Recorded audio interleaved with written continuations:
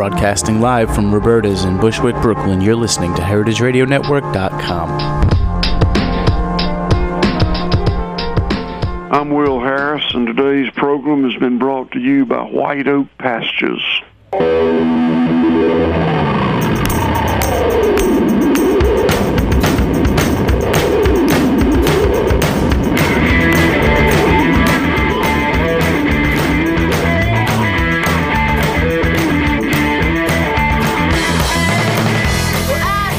I'm Grace Bonney, and you're listening to After the Jump. Sorry, we're starting a little bit late today, but I'm very excited to have Genevieve Gorder with me. We are coming to you live from Roberta's in Bushwick, Brooklyn. You can listen live every Monday at 12 p.m. at heritageradionetwork.org or subscribe to the podcast on iTunes. So today I'm speaking with designer Genevieve Gorder, and she is without question the designer who is solely responsible for the reason I love and work in design today. Oh, boy. I'm going to embarrass you and also bring us back and date us a lot. So when I was in college, I transferred from New York University to William & Mary, and I ended up spending an awful lot of time watching television because transfer kids are not the most popular kids on campus. And I was flipping through channels one day, and I ended up on Trading Spaces, and I found myself completely enamored of what I was seeing.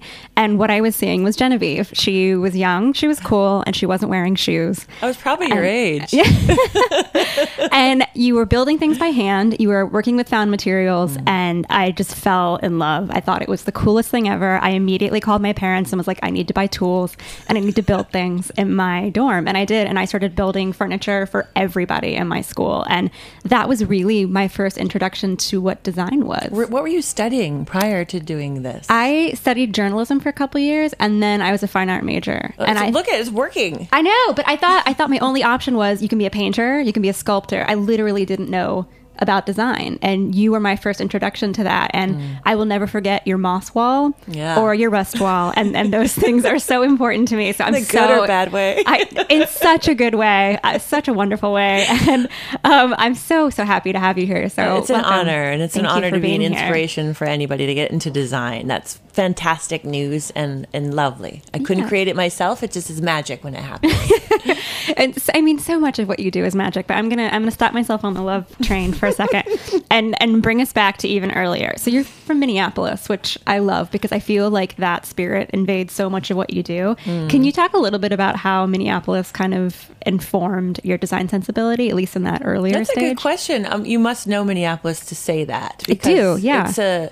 It's a quirky, unexpected place when you stumble upon it in like the vast plains of the Midwest. Even compared to Chicago, it's like if it were Spain, Chicago would be Madrid, the big financial, big-shouldered conservative guy, and we'd be the Barcelona. We are the little crazy eccentrics, Scandinavians who don't talk about it, they just do it. And I grew up with a family who was really into the arts, a lot of dancers, a lot of writers, a lot of musicians. So, anything creative that I wanted to do was absolutely supported. Although, fast forwarding to my college, I didn't know what design was either.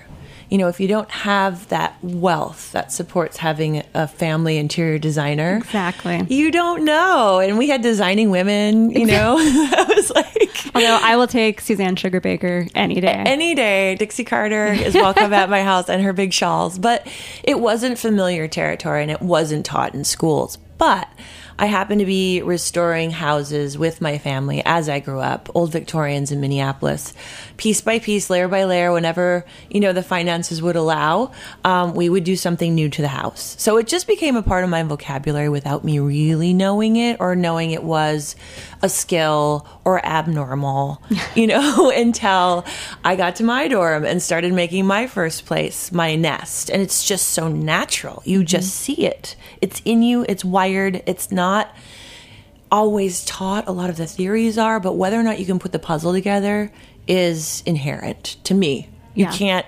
teach that. You either see the connections and can connect the dots, or you can't. Exactly. But Minneapolis is crazy, and the roots are so strong, and a lot of how I am and how I see is because of coming from there. The big blue plains of water, where the sky meets the other blue, the just the beauty of the landscape, the severity, the self-deprecation that you have to have in order to live there. Exactly.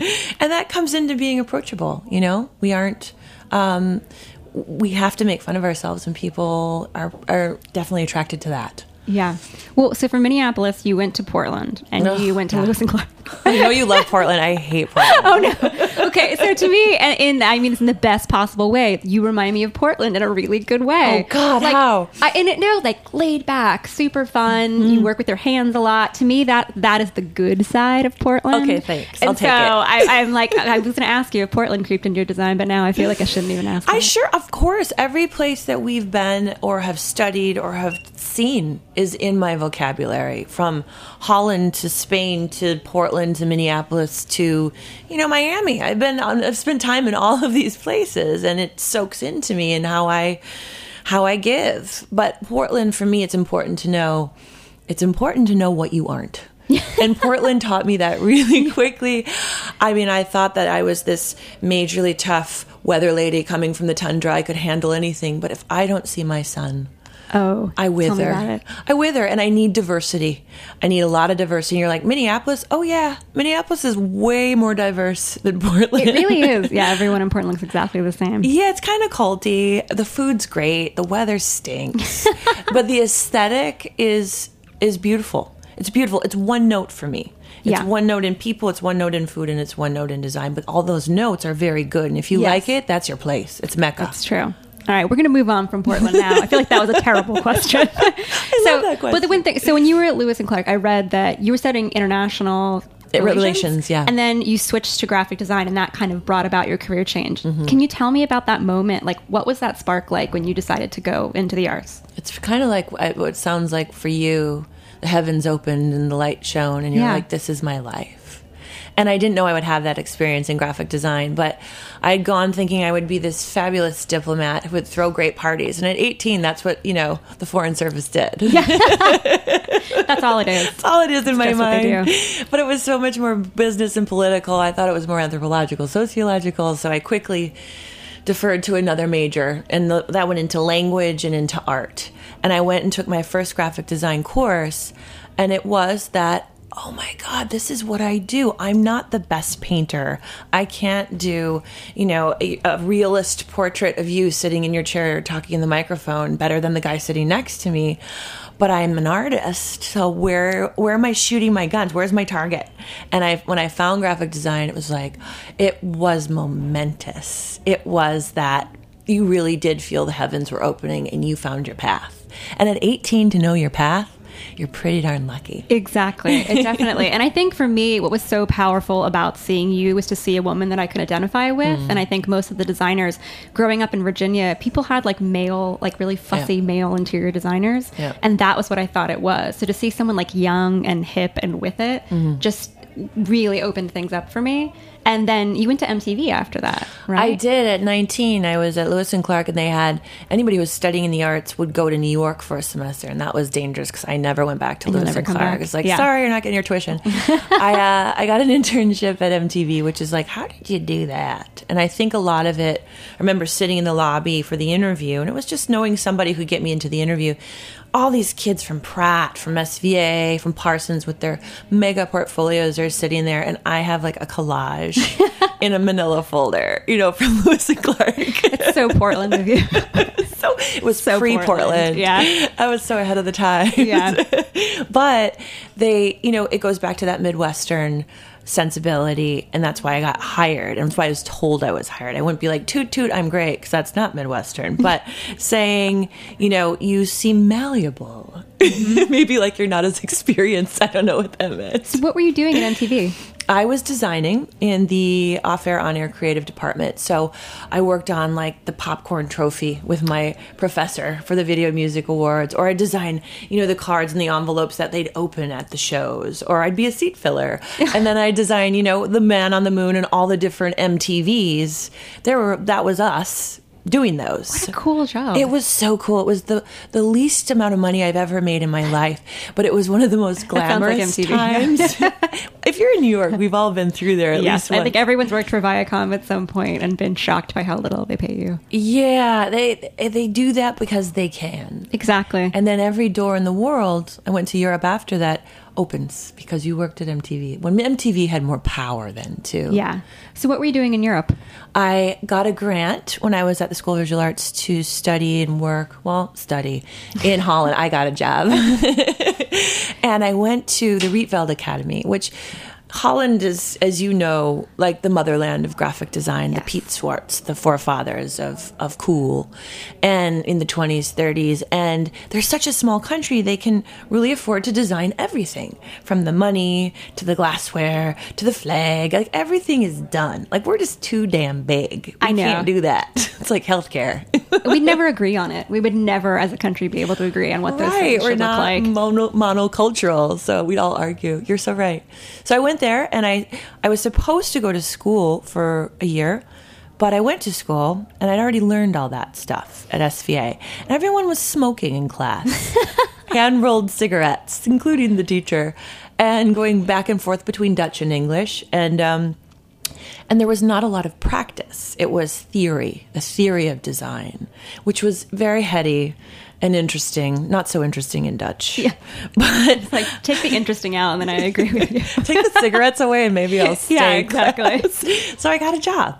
And I ended up working in a studio in Amsterdam, checking into class once a week. But the studio experience was really important in my life in getting started and going from that juggernaut of MTV to basically a one-woman studio. So I got both ends of the spectrum of what I could do in design, in graphics anyway. And then you came back and you worked at a Duffy Design Studio. And you designed a very iconic, it's a gin bottle, right? No, Tanqueray. Yeah. Tanqueray 10. I hate gin. Sorry, Tanqueray. I was 23 and I got a freelance job. It was actually not through Duffy. It was a freelance job. But Duffy was my job and where I wanted to land since I found design. It's from Minnesota. They're a huge shop. They were super influential in the 90s and the early 2000s, and we were exploding. And they were with Fallon McElligott, the big advertising agency. So it was like 80 hours a week and, a small salary, but I was doing big projects at a really young age, and I was getting my ass kicked because I thought I was such a gunslinger. Coming from MTV in Europe, I'm like, let me show you what I can do. I have a 4.3 from SVA. And I was quickly humbled by the professionals at Duffy. Everybody needs that job. You need the job where you get your ass kicked, where you have projects that are way bigger than you know how to handle. Yeah, and you're not the best. Exactly. Yeah, I did need that, and there's nothing like the Midwestern sensibility, again, and cultural to do that to you. If you put your head above the crowd, they'll cut it off. They cut mine off really severely, and I learned all over again from an incredible team of people who are still my friends, and Joe Duffy is like a dad to me. So I did the Tanqueray 10 as a freelance because I wasn't making a lot of money. And actually, a lot of it is influenced from Duffy. Like our business card was made of metal, and I designed the collar just like my business card, this little metal embossed collar. It's made like a man with shoulders because men drink gin, has the facets so your hand doesn't slip, and the ribbon's metal so that doesn't spin. I mean, there's all these pieces of logic behind all the design, which are really nerdy and geeky. But we only care about that. No one else does. Well, I love the idea of like relearning, constantly relearning. So we're going to take a break. Okay. And when we come back, I want to talk about relearning for television. Oh.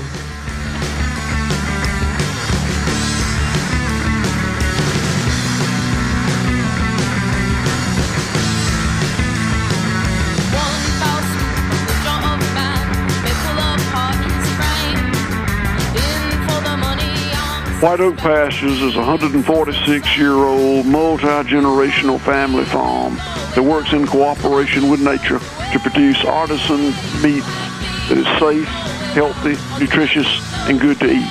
Without fail, we ensure that our production practices are economically practical, ecologically sustainable, and that the animals are always humanely treated. We never falter in our determination to conduct our business in an honorable manner. For more information, visit whiteoakpastures.com.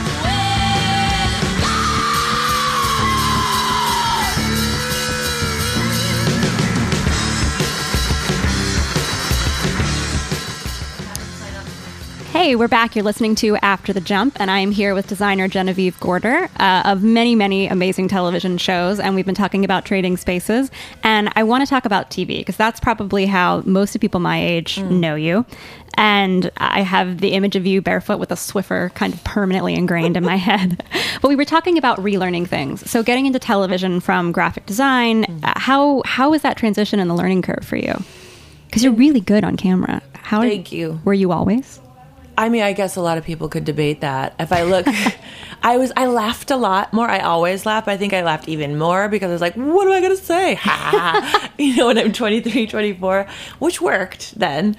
I love to teach, and I had taught before I went onto television. I had done everything way too young. I was the professor at my alma mater like the year I graduated. I would love to present all the work that we did at Duffy to the client because I like the conversation. I like the chat. I want to know. I want to get in their head. I like the psychology of it. And that is a huge piece of design that a lot of geeky designers, and I am one, but we can't wrap our heads around, no pun intended. It's like, I just want to do what I do and not understand the psychology. So television came at a young age, and I wasn't coined an interior designer. I didn't coin myself as an interior designer. I did interiors. I grew up doing residential with my family, but I'd studied graphic. So that's where I had a little bit of an insecurity about it, especially when it came to textiles. That was like my kryptonite. And I was positioned with these 6 other people, for Laurie Smith, who's like the quintessential exactly Dixie Carter. Southern textile queen. Right, who could, do a pleat in her sleep. And I was working with metals and ceramic, which I think there's a little bit of somebody for everybody on that show, which is why it worked. Chemistry was good. But I learned a lot of the more technical skills of interiors as I went along. I knew everything about design and I was trained, but it's just switching mediums a little bit that I needed a bigger learning curve. But you watch yourself and you hate yourself and you dissect yourself and you figure out what your crutches are, your bad habits, your good habits. You talk about your body. I mean, everything is dissected. So, and then people are telling you this every day through emails and stalking you and telling you things you don't want to hear. How do you deal with that? I mean, I think in a small way, the blogging community deals with that a little bit, like in commentary form, but it's so different than having like your actual physical persona on television and having everybody comment on what you wear, what you weigh, how you're talking. Yeah. There were no guides. There were no mentors for us. There was Martha and Bob Vila, but both were so different.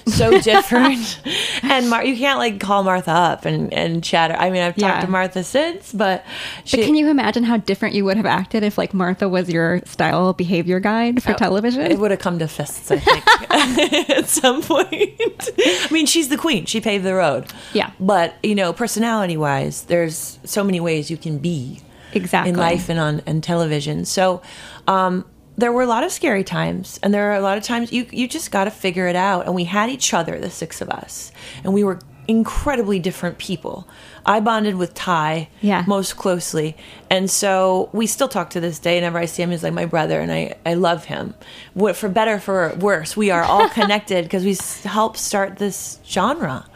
Oh, so absolutely. It was wild, and you didn't have a choice but to figure it out, or you fall through the cracks, and then you don't have a show anymore. I love that. To me, it sort of seems like a college project. It's like you throw yourself in, you try to see like what's the best outcome you can figure out. And it had that sort of like wild, unpredictable feeling. Like there were episodes where I was like, they're gluing straw to a wall. Yeah, I was in the other really house on that one. Yeah, I remember Hildy. Yeah. That was crazy. That was certifiably crazy. If it's crazy, it was Hildy. But it was so entertaining. And that's what that show was so great at. And as much as I love Trading Spaces, I still think that Town Hall was probably my favorite of yours. Oh, thanks. Because, I get that a lot. Well, to me, that felt like the most essentially Genevieve because your sort of good-spirited nature came across. It was unpretentious design, but it was still fun and relatable and interesting. There was a community aspect that I think really gets left out of a lot of programs, and that heart made it seem like design could be important. And I think so many of us who work in design struggle with the fact that it can be a fairly superficial field. Yeah. And that show felt like you're doing something important and you're giving back with the skills that you have. Thank you. I feel like that is the superpower that I didn't know I had before I got on television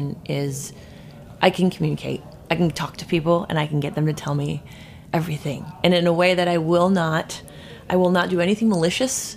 I will only try and build something beautiful for you. And the more you give me, the more I can do for you. And to go into all these architectural little gems that are getting eaten up by urban sprawl and the suburbs in such ridiculous ways, it breaks my heart.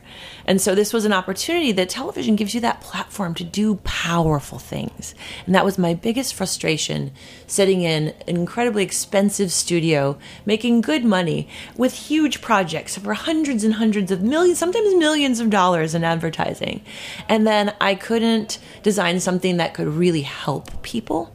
And that's where advertising really broke off for me, and really I lost the spirit of it. I wanted to travel. I wanted to do travel shows for people. To include design into it all of a sudden, this was a complete surprise because it wasn't an option for all of us growing up when we did. We didn't see it on television. It's just the happiest accident of my life. And Town Hall was one of the hardest things that I've ever had to do, living with my client for 2 months at a time. But like you said, one of the most genuine and heartfelt experiences that I've had in design, because it's all real.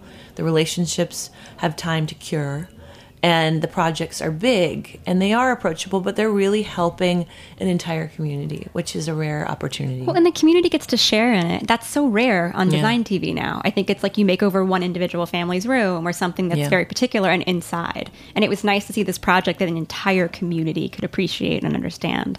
Well, while it couldn't go on because financially on cable, it's such a big show. You know, you see your Extreme Makeovers and you know it has to be on a big network to continue as long as it did. The ratings were great, but the money to fuel something this big wasn't necessarily there. But I'm grateful that it was on cable because I didn't get the circus. When you're on cable, you can still have design as the hero.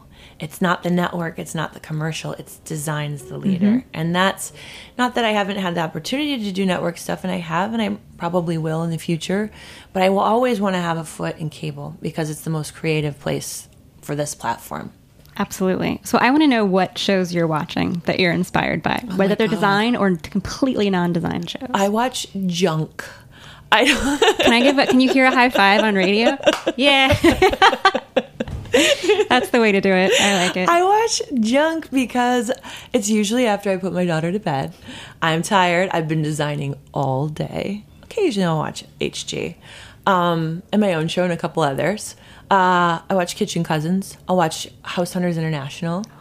Occasionally, it's a little much. I don't even think those are junky yet, though. You've really not approached. Oh, and then I go to Bravo. Okay, I'm on Bravo a lot. There you go. Real Housewives, every single one. What else on Bravo? Let's name some of their other playlists because I'm probably watching. I think the Real Housewives are a good place to go for junk. That's my main junk. I saw Nene Leakes when I was in Atlanta on my book tour, and I had a really inappropriate, excited reaction. Inappropriate in Nene? I don't understand. How can you not be excited to see her? Is she really that tall? Yes. Do I look petite compared to Nene? Oh my gosh, yes.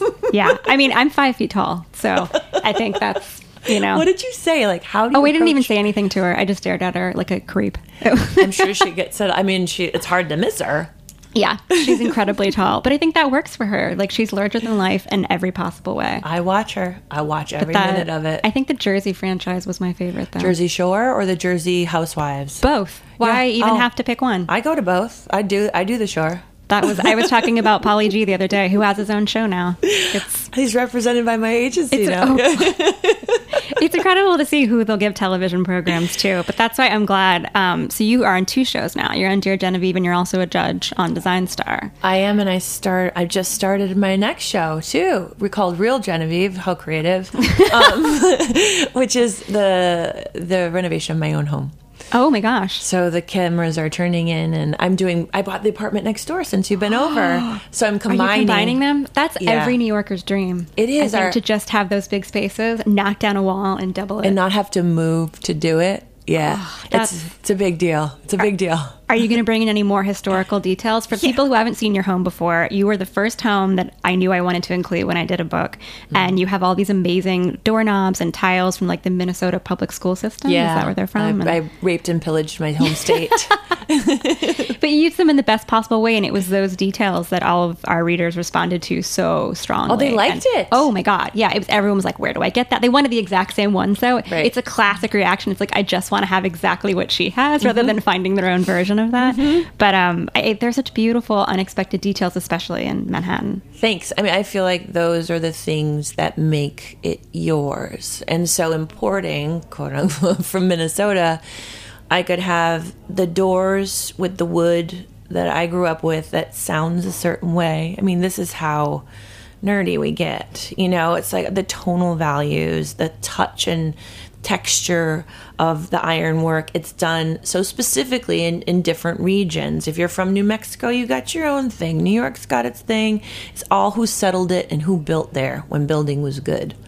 And so I will do that for the other side to create some kind of continuous flow, but I am going to change up a lot of the finishes. I need to. My life has transitioned. It's changed immensely since Change is good. Change is good. And everyone's going to be mad. I know, because they're like, why did you do that? It looks so good already.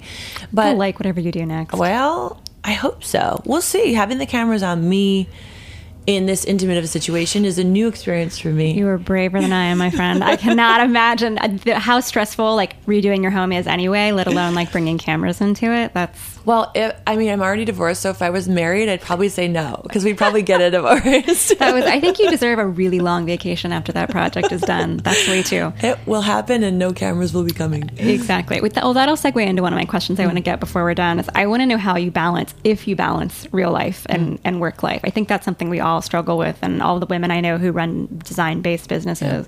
We don't know how to unwind. Do you have anything you do to unwind or balance? Yeah, that's a good question, because I think it's probably the biggest challenge in all of our lives, regardless if we do television or not, if you're a mom or not, but especially if you have kids. I mean, that for me was the big clarifying moment, having a child, is there's this ability to say no, because we're alpha. Yeah. And because we have a drive that can't be stopped and is absolutely appreciated, and we become successful because of it in most aspects of our life. The child is just, it's the most important meeting. It's the most important occurrence during a day. And Suzanne's sitting right here, my assistant right arm in life right now.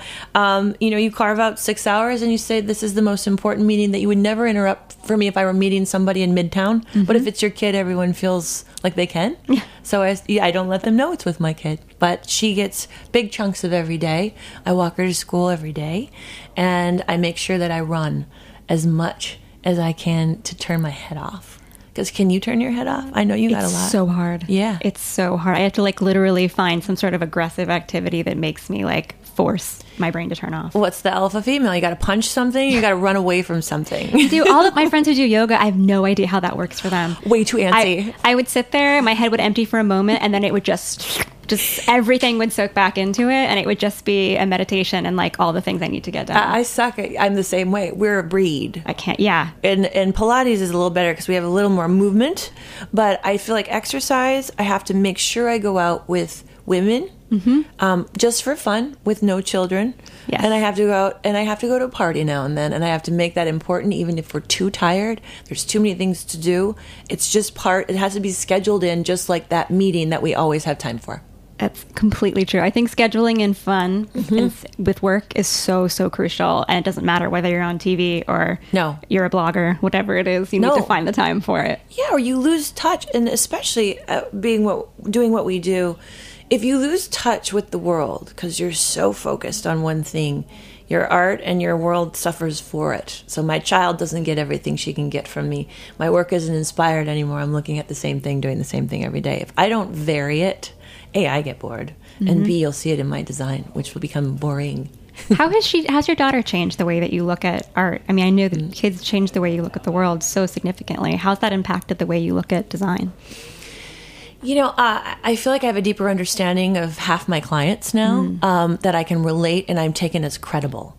I don't feel as a designer that I ever turned off or turned down the volume on imagination. I mean, because that's my job, to imagine harder than you can.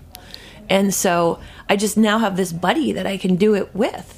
And she's right there with me, like shouting out, Cerulean or Chartreuse, and schooling her buddies. And it's just, her imagination is wild. It's just untamed and beautiful. And that's inspiring to me. But it's feeling like I have a cohort in what we do. That is the most wonderful. I think I've never heard anyone describe a designer as someone who can imagine harder or better than you can. And that's the most perfect description of it, because I think that we all lose that imagination, especially when it comes to your own space. I could walk in somebody else's house and figure it out in a second. Yeah. But if I turn that on my own house, I'm completely lost and I have no idea how to imagine something. Right. You're going to watch me do that in a very short while on my new show. Well, I'm excited. So we're gonna wrap it up. Thank you so much for being here today. Thank you for having me. It was a pleasure and a refreshing interview. Thank you. So when does Real Genevieve start? January 1st. January 1st. If you want to come over, I'm taping all fall and all winter. I'll be there. Don't tempt me. I'll be there. Thanks for tuning in. You guys will be here next Monday at noon, and you can check out Genevieve on Twitter too at real_Genevieve.